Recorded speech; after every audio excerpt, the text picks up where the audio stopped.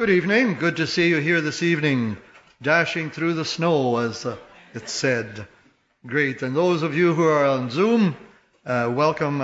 Again, it's a privilege we have tonight. We've got Michael Smith with us to give the word to us. But we just rejoice in being able to gather together and the Lord's blessing us through the day.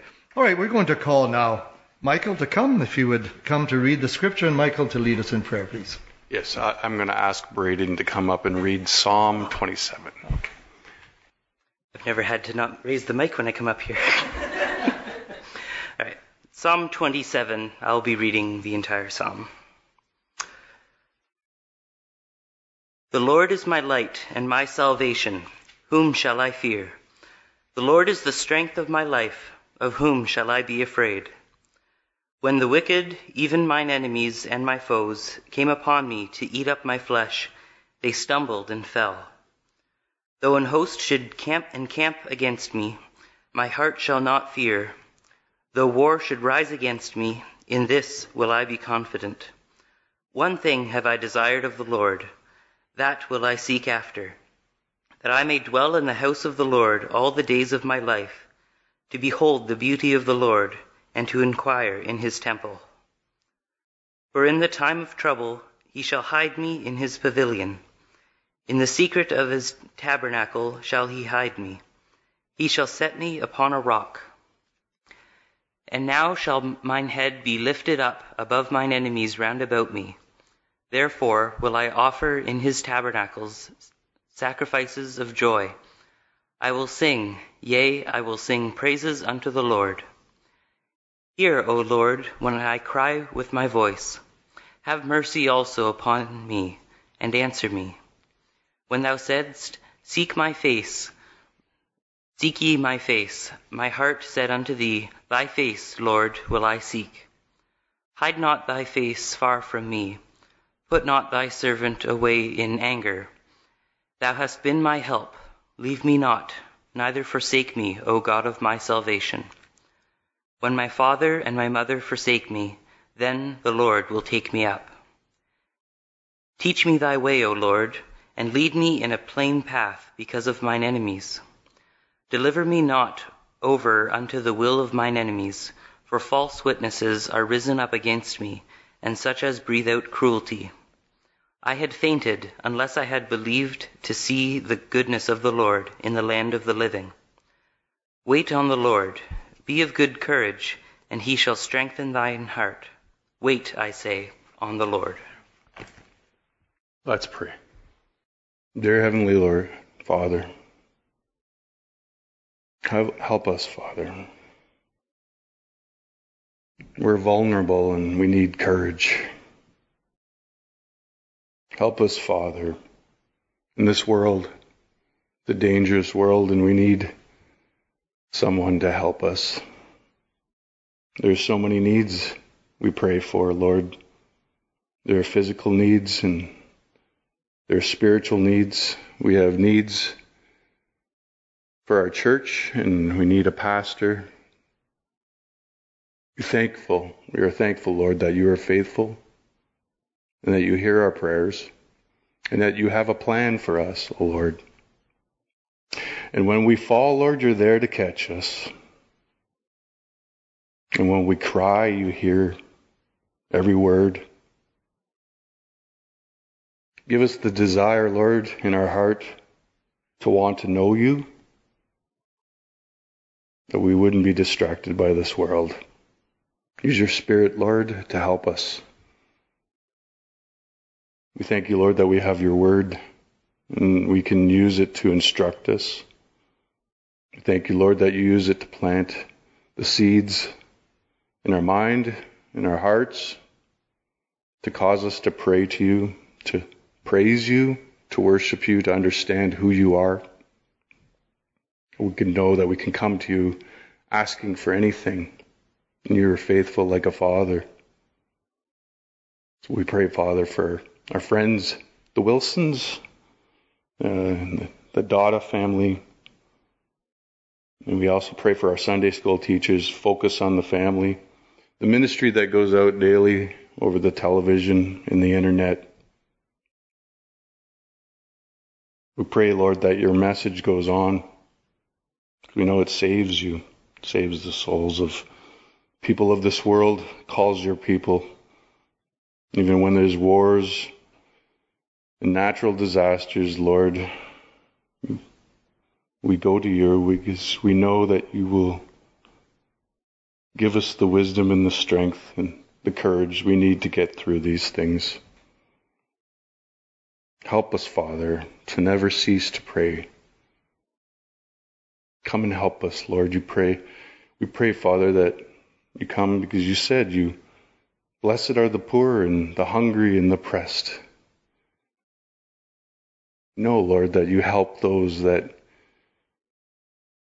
see their need. So help us to see our need. Help us, O Lord, in our lives in this world. In Jesus' name we pray. Amen. Again, brother, we welcome you. The Lord bless as you open the word to us tonight. Thank you. Thank you. Thank you for coming. I know it's snowing outside. Please don't come on. Yeah, I'm just so amazed to see so many of you here. I know there's not a lot, but I'm thankful. Thank you for coming. All right. Well, I'm sorry for the somber tone I'm about to give you. But it's what happened. So the last time I was here was 5 months ago.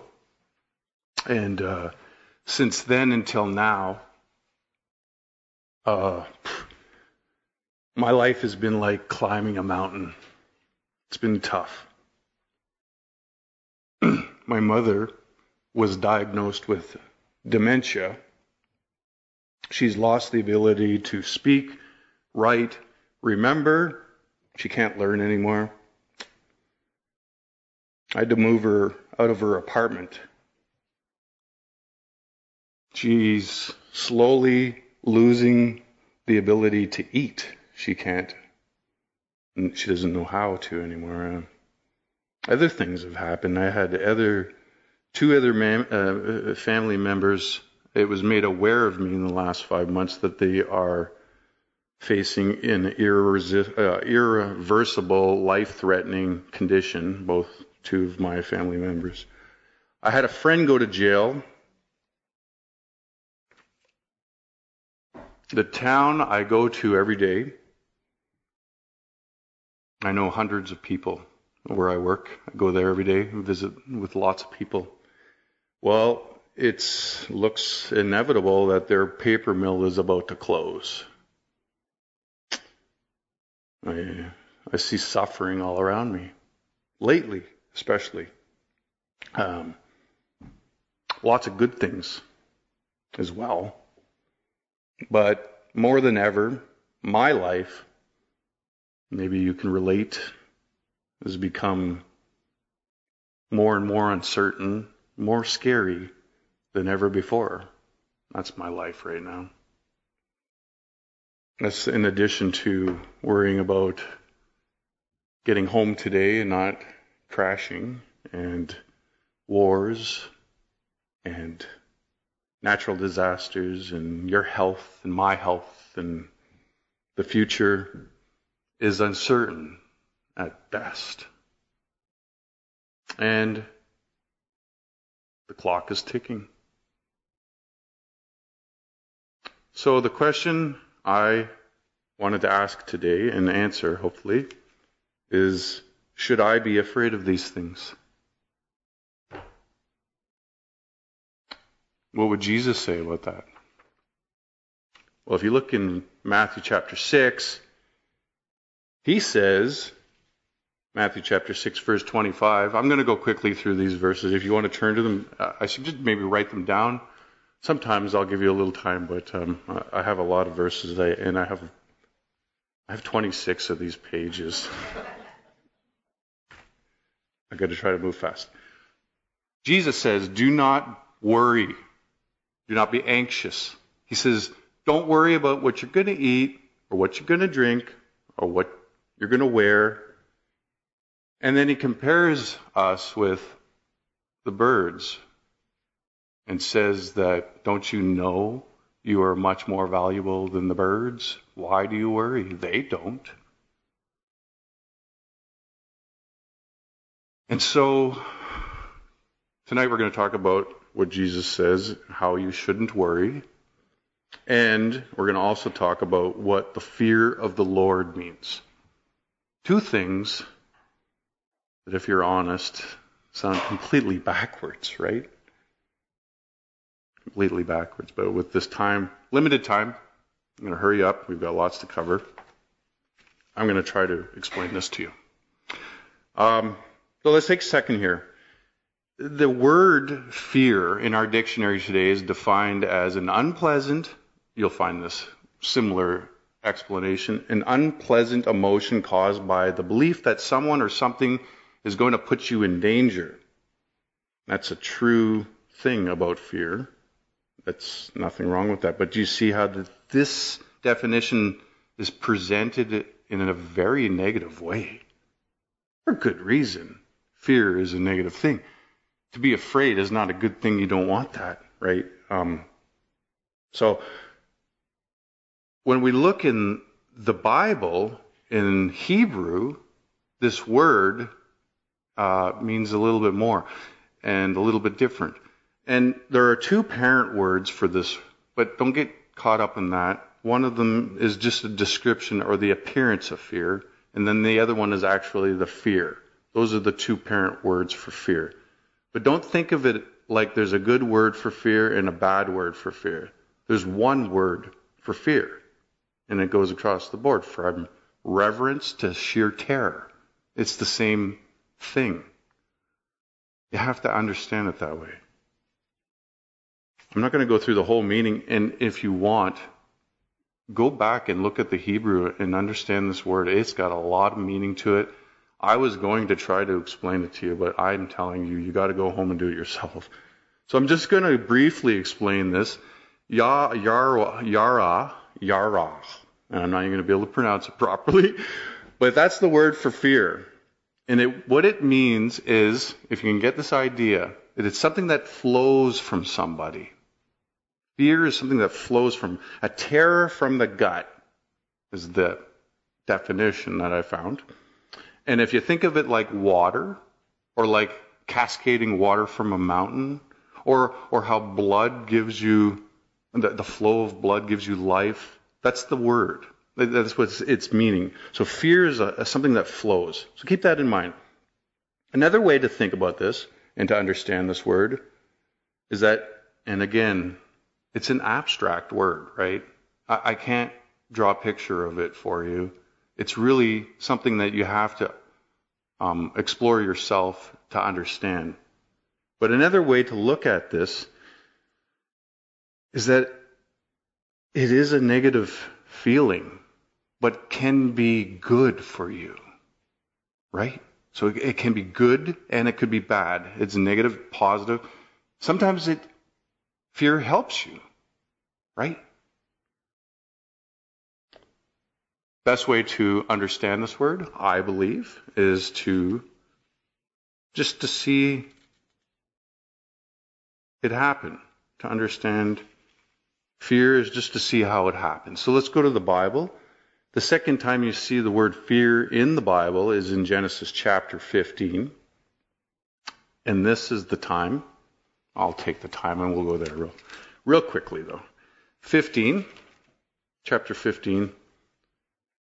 And this is where Abraham, he's Abraham, but his name is Abraham at the time. He has a vision of God. Okay? And he's afraid. I believe every one of us would be afraid if you had a vision of anything, right? This is unusual. It's peculiar. It's not the norm. I've never had a vision, but I can imagine I would be terrified. So Abraham is afraid.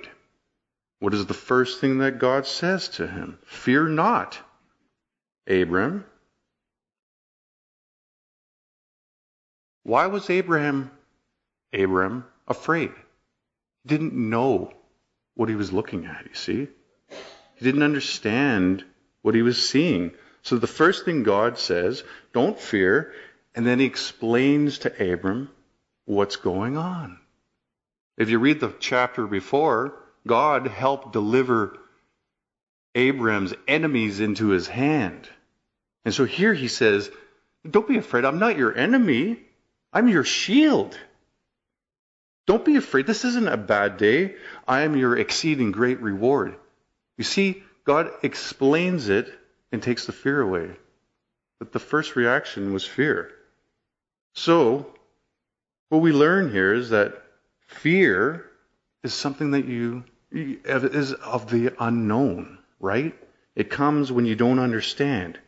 And here we see God taking his fear away by telling him, no, I'm your shield, I'm your great reward, exceeding great reward.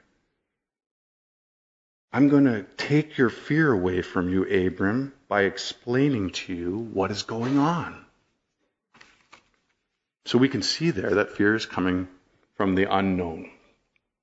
Another example, let me turn to this one too and linger there just for a moment, in Mark chapter 4. Mark chapter 4 in the New Testament. And if you look at Mark chapter 4, you'll see Mark chapter 4 is, if I can, it's about faith. It's all these metaphors about faith. And he goes through the parables, the metaphors, the sower of the seed, the light under the basket or the bushel, and he talks about the mustard seed, and then these are all pointing and trying to get you to understand what faith is. And included in this series of stories is this story about Jesus and his disciples on a boat. And so this story starts with Jesus and his disciples crossing the sea in a boat. Now, this is Jesus' idea. It says it right there. And then the storm kicks up. And the waves are crashing into the boat. And the boat's made out of wood. So, the storm is so bad that the boat is ready to come apart. And the boat is also filling up with water. It's a terrible storm. And you can picture, if you can, the disciples, right? What would they be doing? They're running around. Peter, get the bucket. Grab the stern or whatever you do to stop a boat from sinking, okay? And they're frantic. And I think Mark he's got a sense of humor here. Because he says in verse 33, where's Jesus? Asleep. And he uses the word pillow or a cushion in some versions. He could have just said asleep. No, he's having a nap on the cushion. He's comfy. He's relaxed. No problem there. And the boat's going all over the place.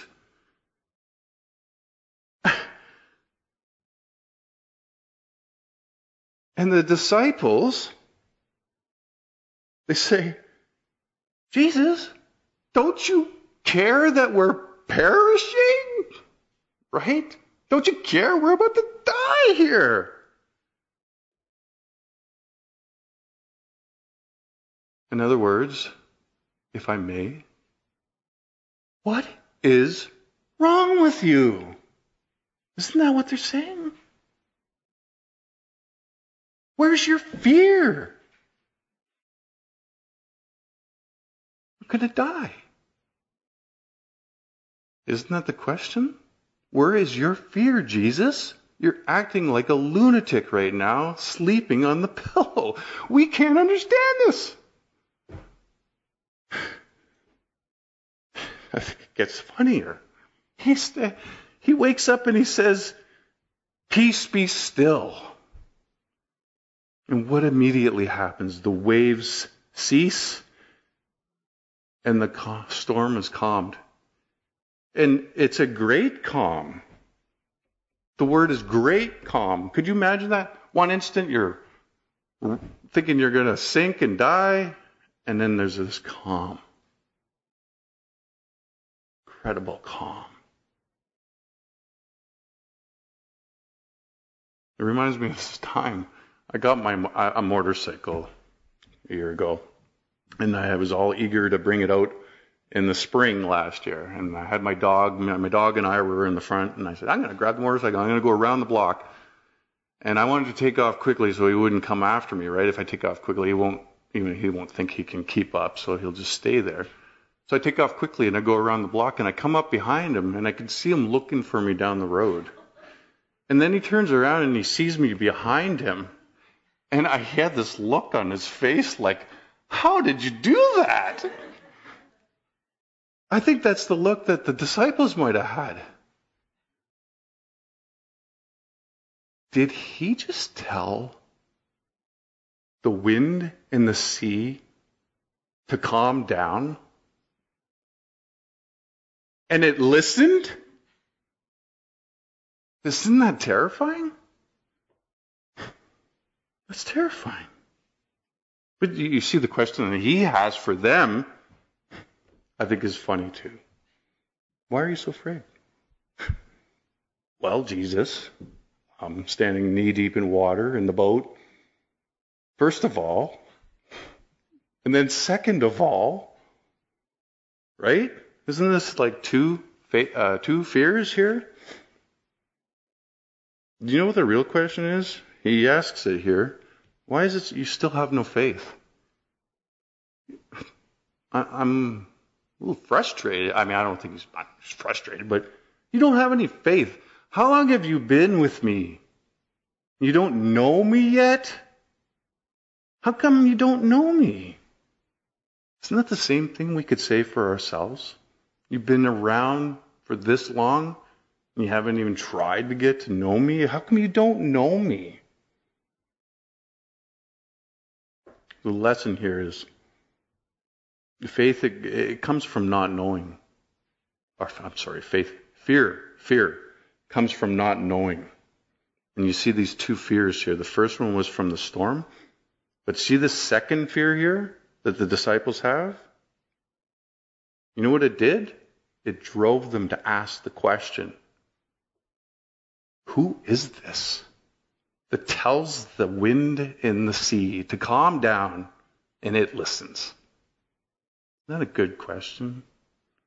Fear got them to understand that. And when you see the psalmist saying in 111 verse 10, Psalm 111 verse 10, fear of the Lord is the beginning of all wisdom.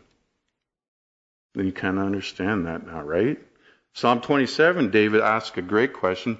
Whom shall I fear? What shall I fear? Whom shall I fear? And he brings up the wicked, the evil ones, those ones that torment you, all those people around you. Should you fear them? No. Because when I have faith in the Lord, they stumble and they fall. That's what David says. Should I fear an army? Come on, David, you need to fear an army. You're not going to fight a whole army. Not worried about an army, because God will figure out a way. He'll hide me in his shelter. He'll hide me in his pavilion if he has to.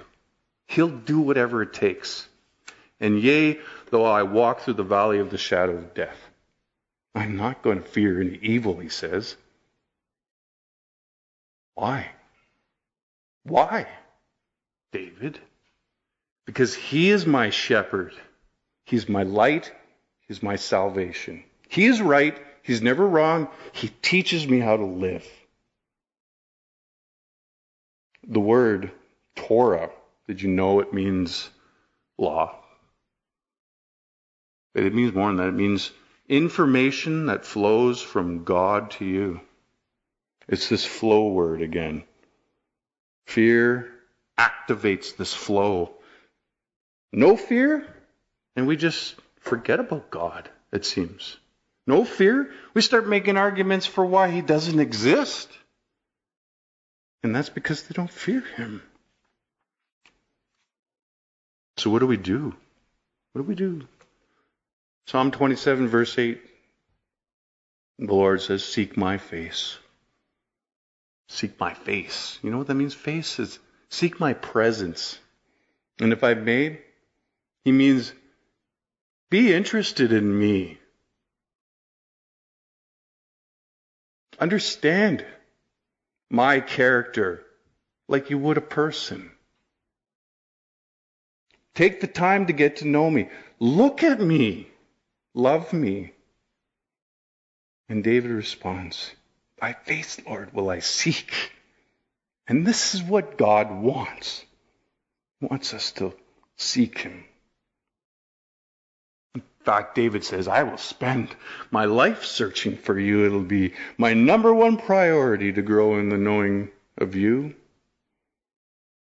And he says in verse 8, you see that David would do it all with his heart.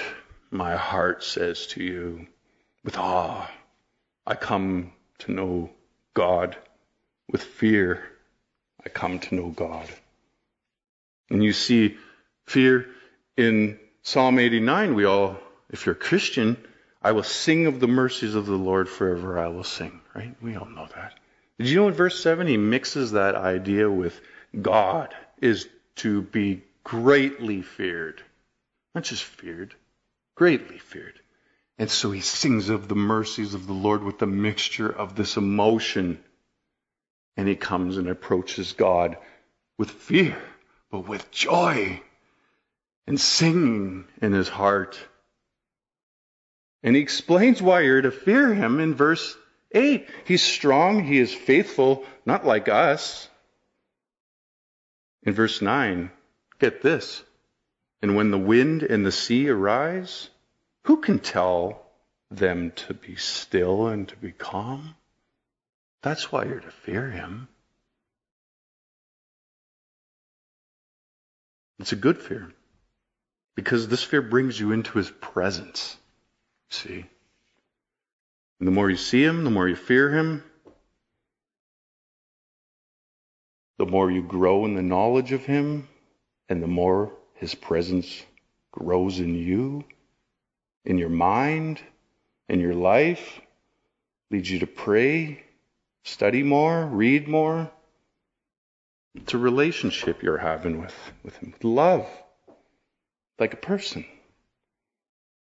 And the fear of the Lord will fill you with the desire to think and pray and search for him. And Isaiah says it this way. In Isaiah 33, verse 6, wisdom and knowledge shall be the stability of thy times, and strength and salvation. The fear of the Lord is his treasure. This is not a paralyzing, timid, cowardly fear. This is a fear to get you up and move you. It's an activating, not passive fear. It's like if you were speeding and you wouldn't slow down, and someone pulls you, police pull you over and they give you a ticket. This should activate a fear in you to somehow get you to go back out there and not speed anymore, right? It's a good thing. It's healthy to have a fear to make you go to the doctor. And when the alarm goes off, you should be startled and do something, because that's when you're supposed to move, because it's trying to get your attention. Fear activates you to move. So I was talking to a few people in the last month trying to figure out what people think about the word fear in the Bible. It's a tricky one.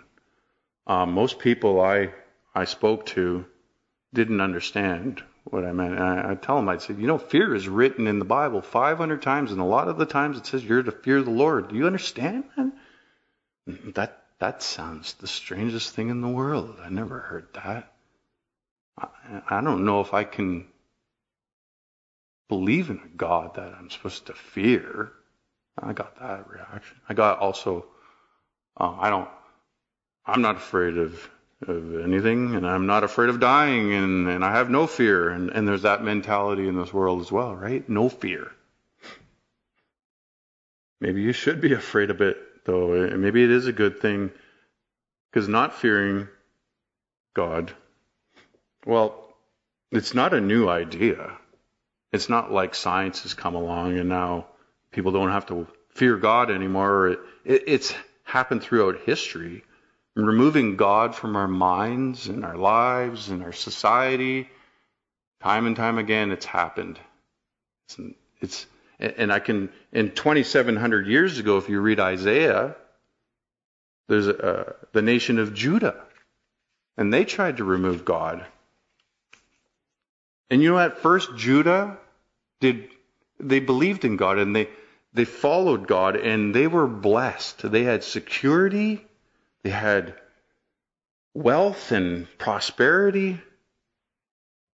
But then they began to forget about God.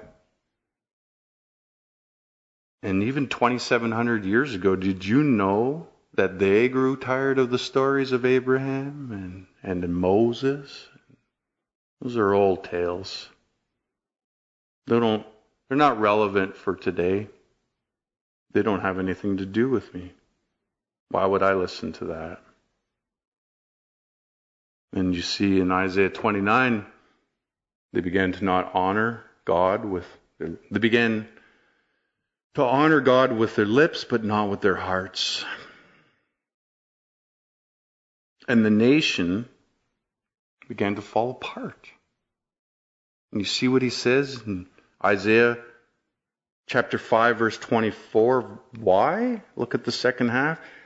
They have cast away the law of the Lord of hosts and despised the word of the Holy One of Israel. Does that sound familiar? And Judah thought everything was okay. Does that sound familiar? And I hate to rain on your parade that we have the tendency as well to do that. Insidiously, slowly we forget about God, begin to not have time for Him anymore. We have our own ideas. Besides, we want to run our own lives.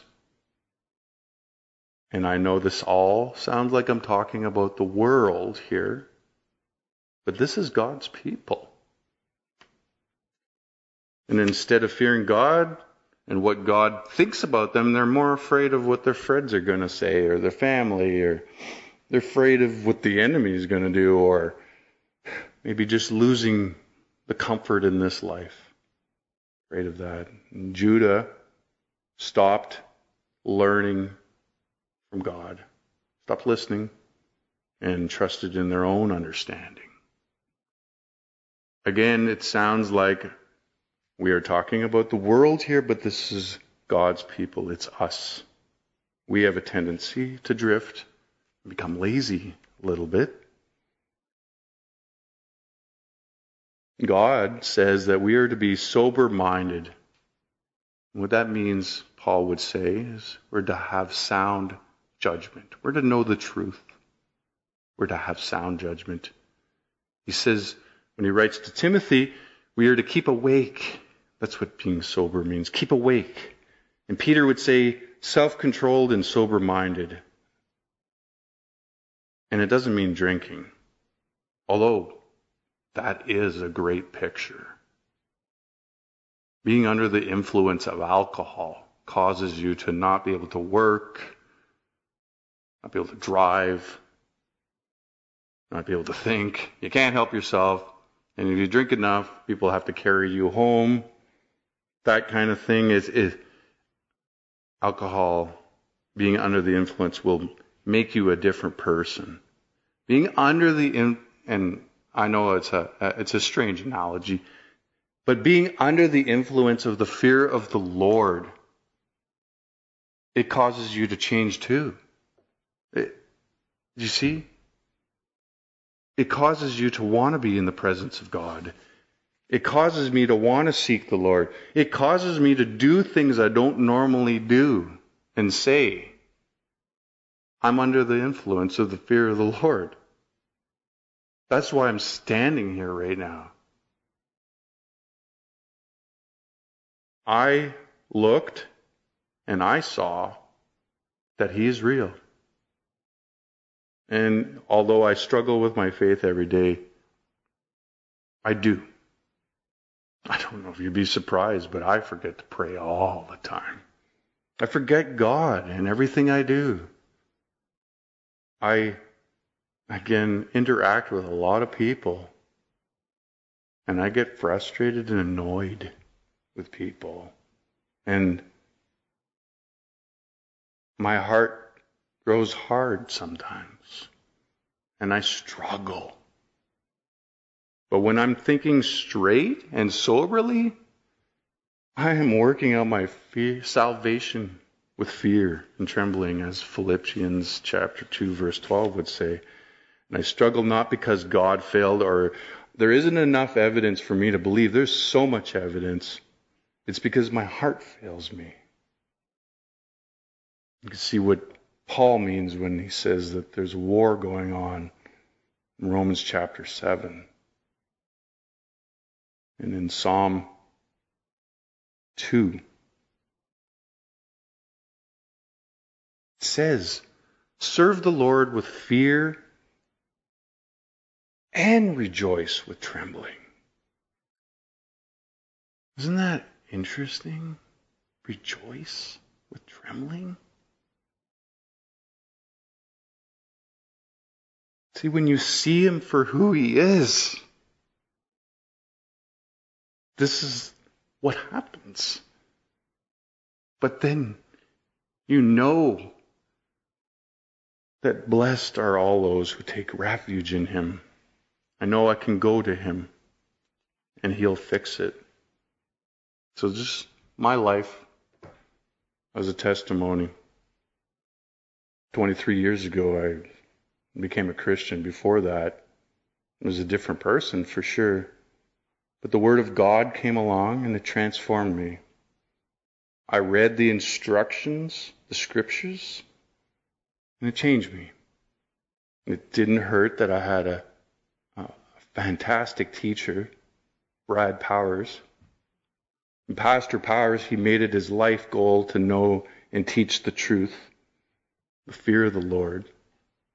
In contrast to my life, where there was no fear for the first 30 years of my life, I was raised by the television set. You look at me now, you don't know me? 30 years of my life. I watched TV, I slept. I watched TV, went to school. Watched TV, played video games, dropped out of school,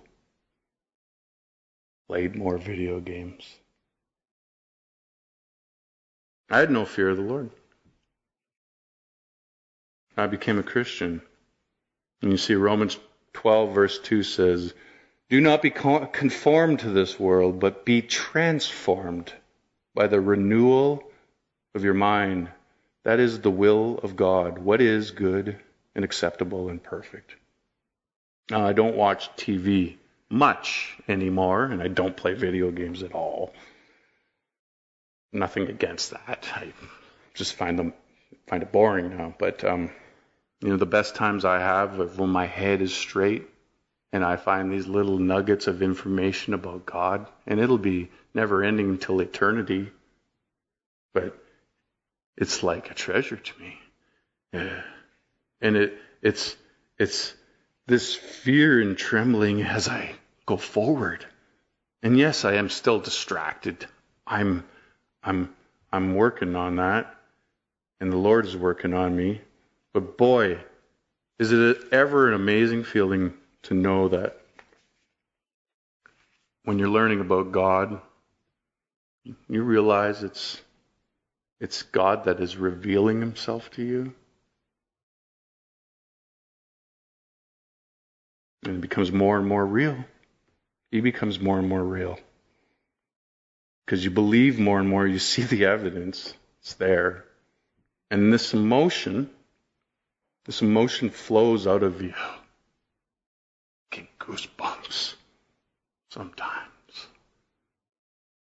This is the fear. Not timid or paralyzing. No. It's exciting. It's an adventurous fear. I like going to Fielding Park. My kids like going there. We go to Fielding Park, and There's chickadees there. And if you go there, you can bring some of those black seeds with you. And if you hold your hand out, they'll come and actually take the seeds out of your hand. And so they're brave enough to do that. But I can imagine the first time one of those chickadees saw a human being standing there with their hand like this, they weren't going to have any of it, right? They had this natural fear in them. But you see, as they learned more and they got closer, they investigated it a little bit more, right? They saw that the human being just wanted to feed them, just wanted to have this relationship with them, right? And the bird comes and fearfully takes the seed. If you know Psalm 2 and verse 12, you know I skipped the part here. I'm going to just read it. Psalm 2 verse 12, kiss the Son, lest he be angry and you perish in the way, for his wrath is quickly kindled. What that means? We have sinned, but he wants to forgive. And blessed are all who take refuge in him. If you know this, congratulations. If you don't know this, may the fear of the Lord compel you to have the desire to go find out what it means. Now, I don't know if I've convinced anybody that these things are important. Well, I'm going to finish with this. C.S. Lewis said this: Christianity, if false, is of no importance. You don't have to worry about it. If it is true, of infinite importance, would you not agree? The only thing it cannot be is moderately important. Now, many people in history have treated it this way, and they wasted their lives. Those people from Judah and on and on. And it's too late for them. It's not too late for us, though. May God be with us. Let's pray. Dear Heavenly Father, I thank you, Lord, that you give us your word, your instructions on how to live.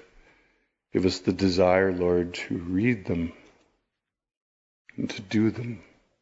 Give us the fear, Lord, to know that we should sit up and listen. But when we find you, Lord, we see